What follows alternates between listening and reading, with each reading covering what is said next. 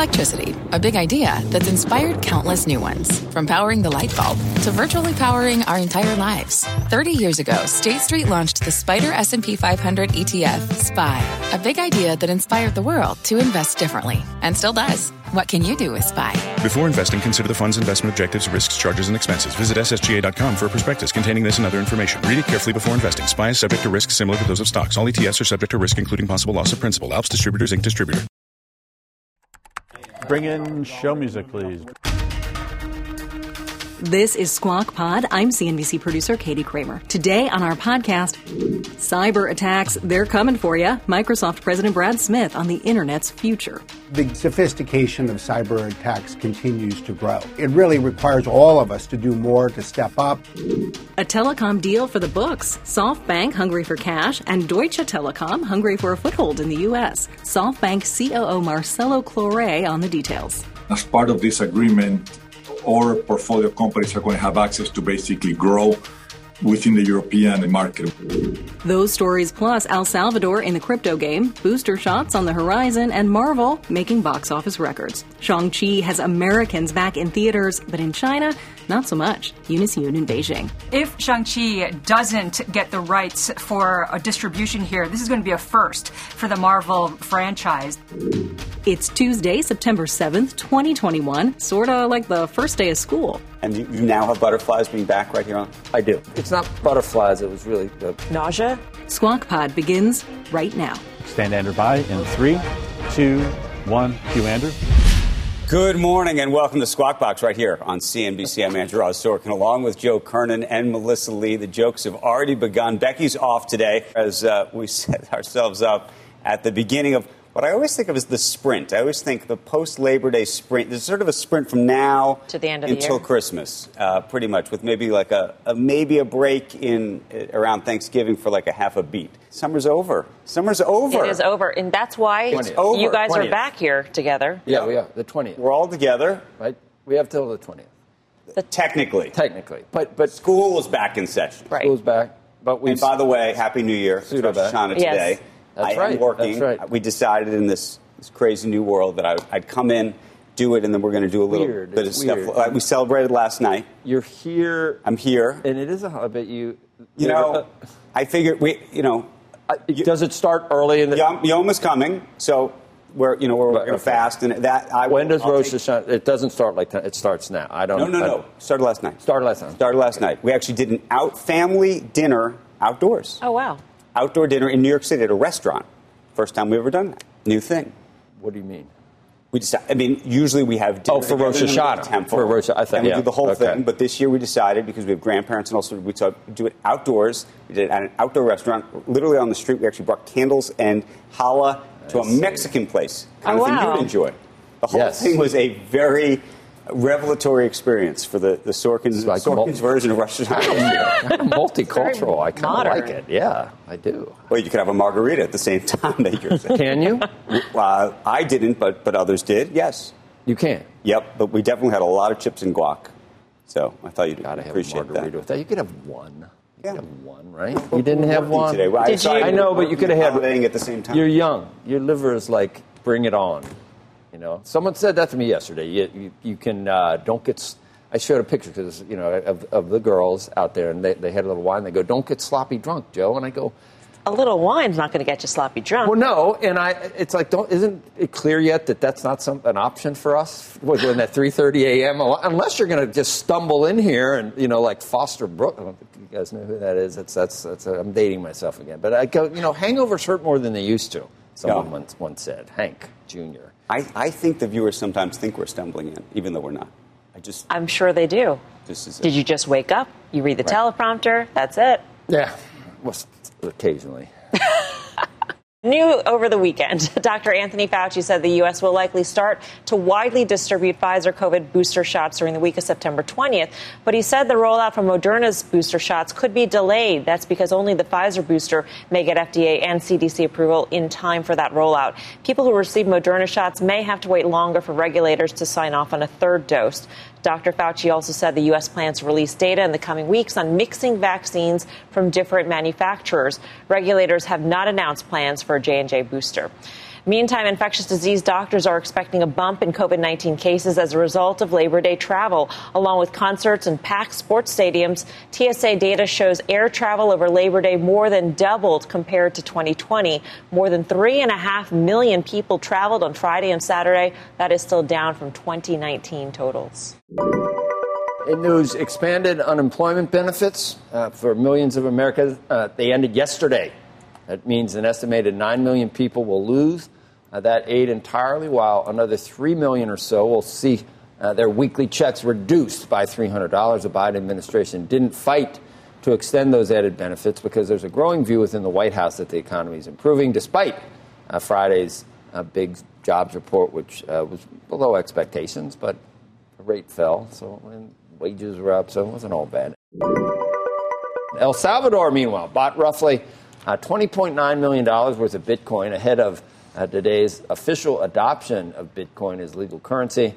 The country's president revealed the purchase in a tweet yesterday. He said El Salvador's brokers would be buying a lot more as the deadline approaches. This marks the first country to officially put Bitcoin on its balance sheet and hold it in its reserves. The country had launched a wallet app called Chivo, which citizens with a national ID can use to sign up and transact, and users will receive $30 worth of Bitcoin when they sign up.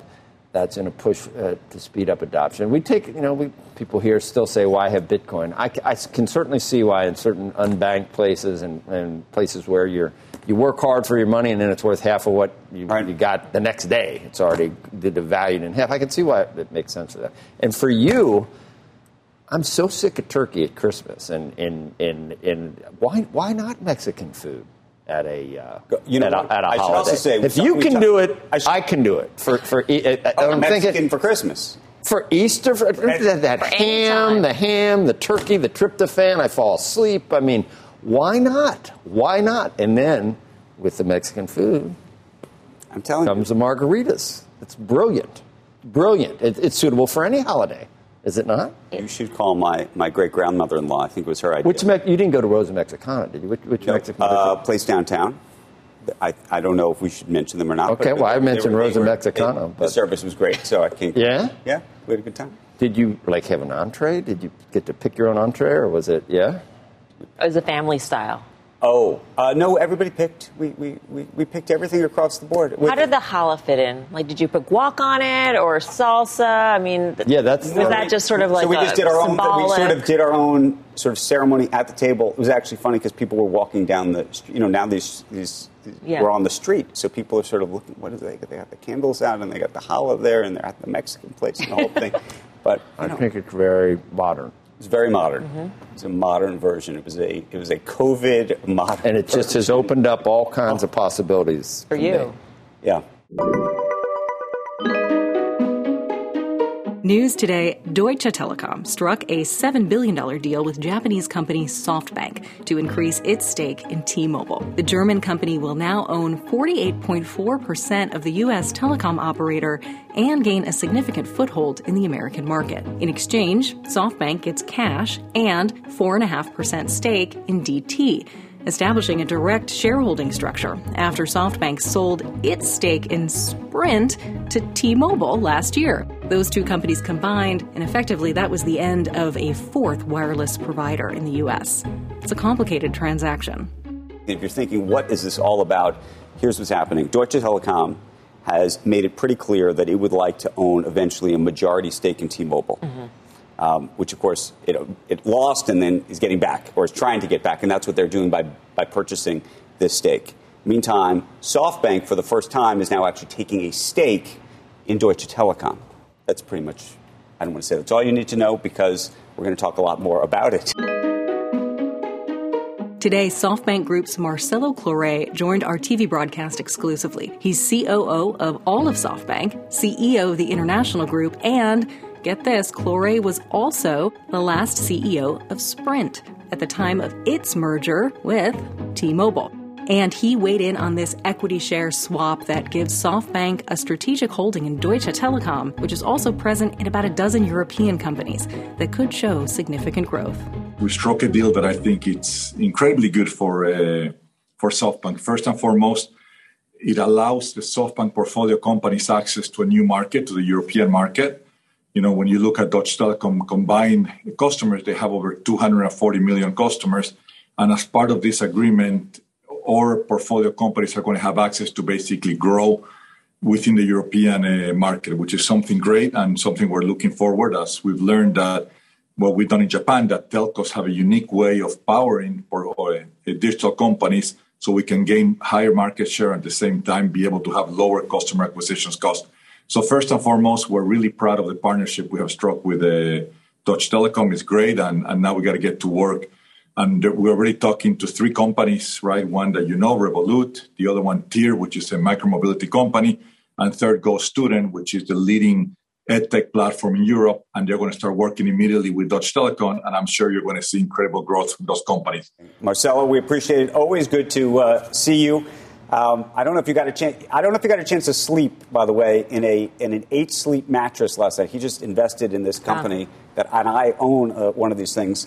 Did you get to sleep in your mattress last night, or you were in Germany? You don't have it with you, probably. You're in Germany, right? The night before I did, and you look a lot better, Andrew, since you started sleeping on 8 Sleep. I think you're getting better sleep. The same with me. So we love the company, and we love how that company is transforming, you know, the way we sleep. Marcel and I go back and forth on Twitter about 8 Sleep and how much deep sleep we get. It's a thing. It's a thing. Anyway, very nice to see you. Congratulations. Thank you, Andrew. Talk to you soon. Take care. Bye. Why? Why is it better? Because it controls your temperature. So it actually, when you get into deep sleep, you want it to be colder, and when you get into REM, you want it to be marginally warmer, and it actually changes as you're sleeping. Can you describe what toilet you're using? You must have the greatest toilet. Aren't there things that do amazing things, like warm water? No, we don't have that. Are you looking into it? No. So you have a temperature-controlled mattress, but you got your toilet is just run-of-the-mill? Run-of-the-mill. One flush fits all. Still to come on Squawk Pod, with great connection comes great cyber risk. Securing the internet with Microsoft's Brad Smith. Many businesses don't have the people that they need either to implement the protections they in some cases are already paying for, or just to provide the advice that the leaders of organizations also require. We're back after this. What's on the horizon for financial markets? At PGIM, it's a question that over 1,400 investment professionals relentlessly research in pursuit of your long-term goals. Specialized across asset classes, but united in collaboration, our teams provide global and local expertise. Our investments shape tomorrow, today. Pursue your tomorrow with PGIM, a leading global asset manager.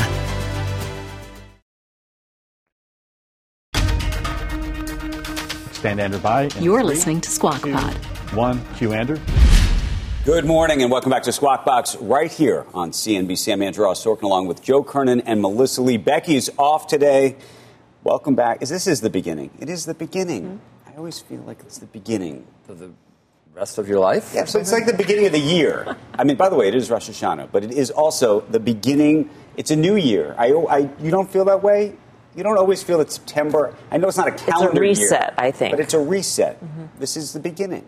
I don't like September. You don't like September? You don't? No. It's always one of my favorite months. School starting. That's what, because this is the school season. Because I loved the summers when I was a kid. Oh, of course. And then when September started getting close, I've always said this, I started getting butterflies about going back, textbooks and the smell of the classroom. And you now have butterflies being back right here on set, ready to cook? It shows. Well, it's not butterflies. It was really... nausea? No. Andrew was coming back. I'm trying to think of what it was. I think it was anticipation? A tempered excitement. Tempered anticipation, sort of... It was tempered. It was not. But it was not. I tried to temper full blown. I tried to temper it, but when you came in, you could see that I was unable. I was unable to temper. I know. Our next guest's new book provides rare, fresh insights into one of the biggest cyber attacks of recent times and what companies and governments should do to prevent them. I want to welcome Microsoft's president, Brad Smith, to the program. Brad, it's great to see you this morning. The paperback version of your best-selling book, Tools and Weapons, The Promise and the Peril of the Digital Age, is out today with a new chapter that goes inside Microsoft's investigation into the 2020 SolarWinds cyber attack. And we want to talk to you about that and so much more this morning, Brad.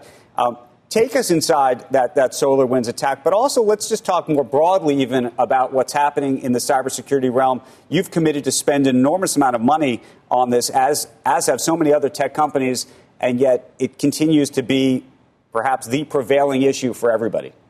Well, thank you, Andrew, and it's great, of course, to be with you. And we did take people in this new chapter in our book into what happened with SolarWinds, and I think what it reflects is two things. First, the sophistication of cyber attacks continues to grow.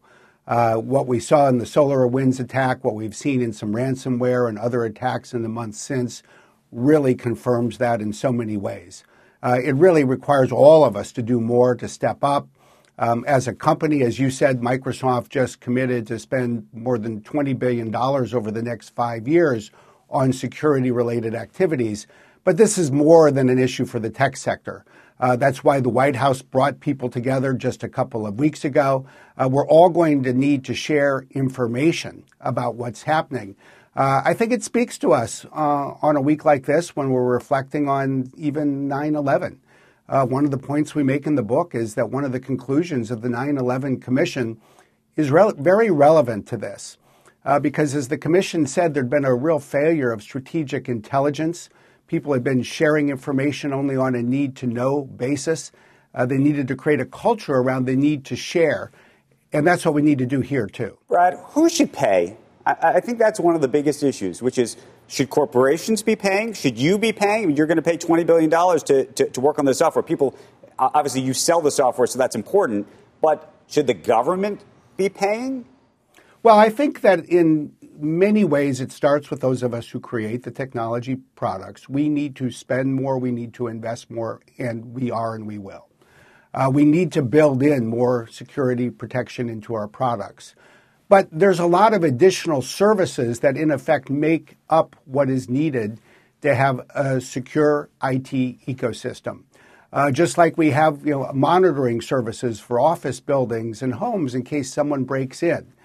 There is that kind of ongoing need for services to protect cybersecurity. And in that sense, just as people pay for those services for their homes or offices, this becomes part of what they need to think about for keeping their IT secure. The government has one of the largest IT infrastructures in the world, so the government needs to invest as well. So whenever you see a problem that fundamentally is about criminal activity, we all need to do and invest more. Have you been surprised over the years, and I will say that I have, that customers do not seem to pay for this with their own wallet, in which, or even jump with their own feet in terms of saying, you know what, there was a breach here, I'm no longer going to use that service. In fact, they seem to go back and use the same service over and over again. Why do you think that is? And as a result, I wonder whether the incentives are aligned.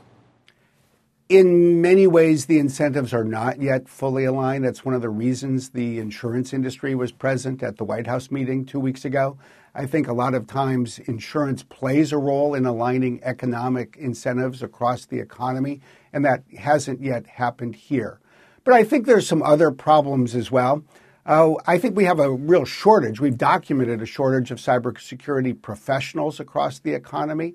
Many businesses don't have the people that they need either to implement the protections they in some cases are already paying for, or just to provide the advice that the leaders of organizations also require. So I think that really is part of the problem that we also need to address. Brad, how can we understand the $20 billion pledge over 5 years? Microsoft, you mentioned SolarWinds, a breach of the exchange. We had the Power Apps data leak. How much was Microsoft going to spend anyway, and how much of this is on top of what was budgeted? And I would imagine an increased budget given the breaches recently. Well, a lot of this reflects decisions we've made over the last year to increase our spending.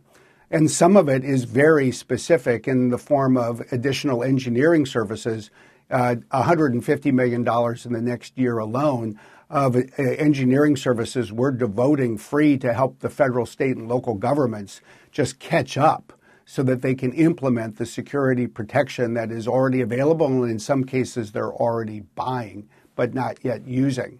But I think the broader aspect to think about is in the tech sector. Different companies play a variety of different roles. All of us who have major services, of course, have security features that are part of our services. But in addition, you have cybersecurity businesses, and Microsoft is in this space as well, where we are providing, for example, a service that you can use, any organization can use, to protect all its devices, whether it's a Windows laptop or an iPhone or an Android device. And so you're going to see, us continue to invest in those services. You're going to see others as well. Brad, I want to go rapid fire on a couple other subjects. One, semiconductors. How much of a supply constraint is that going to be? And when do you think we're going to get past it? Well, I think the most important thing on semiconductors is to reflect that this shortage is in many ways demand-driven.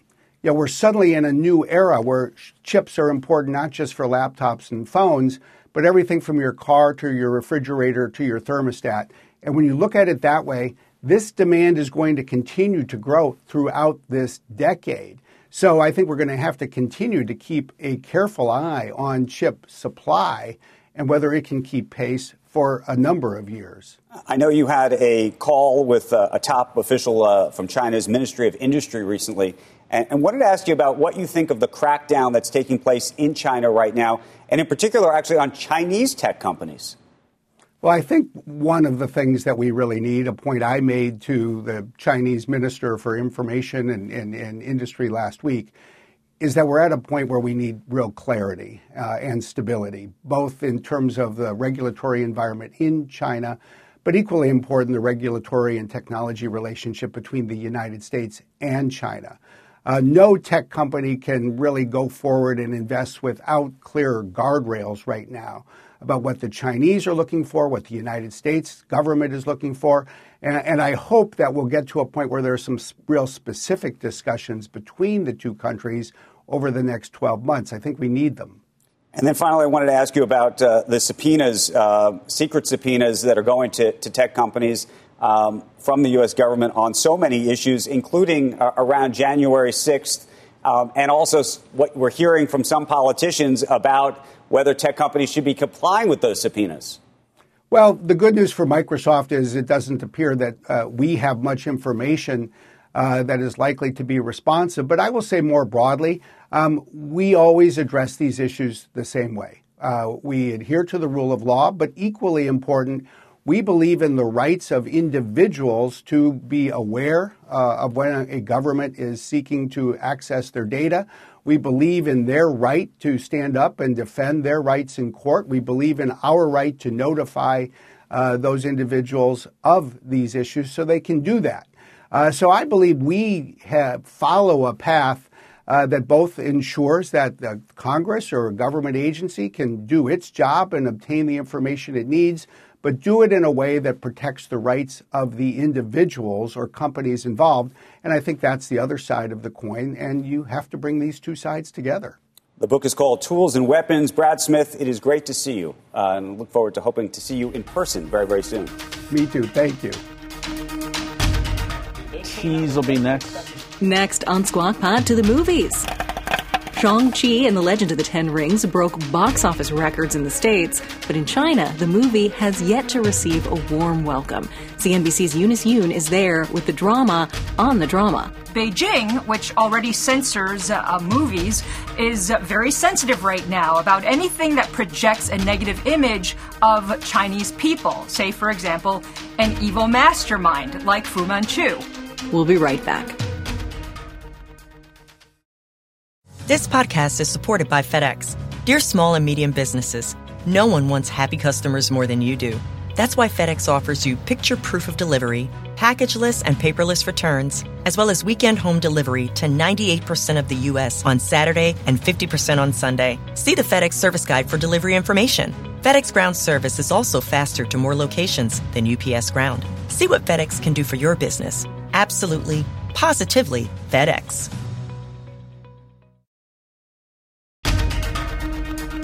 This is Squawk Pod, today with Joe Kernan, Andrew Ross Sorkin, and Melissa Lee. Here's Andrew. It was a big weekend, though, we should tell you, at the box office for Disney's Shang-Chi and the Legends of the Ten Rings. It broke records for the highest grossing film for the 4-day Labor Day weekend, making $90 million in the United States and Canada. Shang-Chi introduced the first Asian superhero in a Marvel movie and featured action that was orchestrated by former members of Jackie Chan's stunt team, who was released exclusively in theaters and not simultaneously on a streaming service. A very positive sign for movies coming in the fall and the holiday season. Should we maybe look at a chart of AMC? Is AMC going to move on that news today? I would think that this is very good news because this is a real test, because some of the other releases were simultaneous streaming and box office. This is just box office. Forces so it shows, the issue, creates the window. The power of the box office and what it means or what it could mean for a franchise. And personally, I'm very happy to see this one succeed, to feature the first Asian superhero in a Marvel movie. Pretty cool. Yeah. I mean, in a time where we're fighting anti-Asian violence, this sends a big message. The Marvel movie facing some steep challenges to get approved for screening in China. And that's where we find Eunice Yoon this morning with more. Eunice. Thanks, Andrew. You know, if Shang-Chi doesn't get the rights for a distribution here, this is going to be a first for the Marvel franchise. One of the big challenges is that the source material is seen as racist. The movie, as well as the comics, are based on a fictional character from a British novel known as Fu Manchu. So that character has been propagating a lot of negative stereotypes about Asians over decades. And then Beijing, which already censors movies, is very sensitive right now about anything that projects a negative image of Chinese people. Say, for example, an evil mastermind like Fu Manchu. Now, the movie would also be coinciding with Beijing's crackdown on entertainment, as well as celebrities. Over the weekend, the social media giant Weibo suspended over 20 online accounts of fan clubs of Korean pop stars, including BTS. State media blames South Korea for the fandom and all the what they describe as celebrity worship among young Chinese. And then a Hong Kong actor over the weekend also renounced his Canadian citizenship amid all these rumors that celebrities who have foreign nationalities might be blacklisted. So the next movie on the docket from Marvel is called Eternals. That one is being directed by Chloe Zhao, but Chloe Zhao, as you guys know because we've been reporting on it, has been completely erased from the internet here, so difficult to see how Disney is going to screen that one either. Eunice, what do you think the relationship right now is between the Chinese government and just Disney broadly? Because Disney's made some huge investments in the country. Bob Iger tried to be a friend of China's for a very, very long time. What's the state of play? Well, I think that a lot of it focuses on Shanghai Disneyland, and the government is working together with Disney on that project. So from Disney's perspective, they would have a bit of protection because the government actually has a shared interest in Shanghai Disneyland. I mean, more broadly, I would think that Disney does employ a lot of people here, not only at the park, but also at factories that make a lot of the products. But at the end of the day, from what we've been seeing, China is going to prioritize itself and its own interests, even if that means hurting some foreign companies along the way. Eunice Yoon in Beijing this morning. Thank you, Eunice. Great to see you. Have you been to a movie theater yet? No, I have not.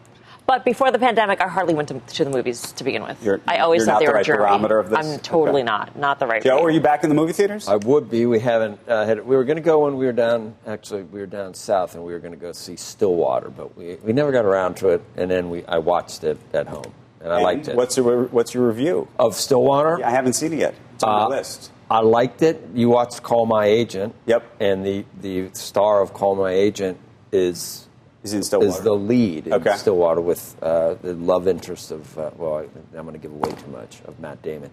Not a real optimistic ending of the world. Okay. No. So I don't know if you're really going to like it. It's kind of, he's very loyal to his children and kind of sacrifices his own happiness in life and then you find out that maybe his daughter wasn't quite what he thought she was. Is this a moment where we should talk about Michael Williams, by the way? Which is like, we went to the Boardwalk Empire. We went together on a date, sort of, a bro date. We went on a bro date with camera. A couple years ago. To the Boardwalk. Very unusual in and of itself. Yeah, and he was Chalky White. He's one of the stars. Unbelievable. he was intense. I mean, his performances and lit up The Wire. Everything he touched, right? Elevated it all. I mean, he was one of those character actors. Omar, badass. Yep. Distinctive. Scary badass. Yeah, he was.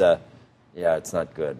Not except as he was a great, and he was up for an Emmy. I haven't seen the he's show up for an Emmy, and people believe he's going to win. There was a piece last week that I didn't get to read. In one of I said, "Oh wow, there's Omar," and I didn't know he was in what's this, Lovecraft or something. I haven't seen that. I think my son knows about it, and he big write up on him last week. So my son said, "Mike," I go, "What? What do you mean?" My son always sees 13 days away. The Emmys, I think, are literally very soon. Yeah, I think 13, 12 days from now. Very sad. 59:37. Andrew, how was your first day of the rest of your life here? Okay, it's good. Fabulous. See you tomorrow. I missed you. I missed everybody. Here we are. The beginning of the year is Shana Tova to everybody who's celebrating. That's what he said. Yes. I didn't. Did you? Shana Tova. Shana Tova? Okay. I grew up in Great Neck. Okay. Make sure you join us tomorrow. And that's Squawk Pod for today, the first official day after the summer of 2021. Squawk Box is hosted by Joe Kernan, Becky Quick, and Andrew Ross Sorkin. Tune in weekday mornings on CNBC at 6 Eastern for the latest news and just some good advice. Hangovers hurt more than they used to. To get the smartest takes and analysis from our TV show right into your ears, listen and follow Squawk Pod wherever you get your podcasts. We'll meet you back here tomorrow. We are clear. Thanks, guys.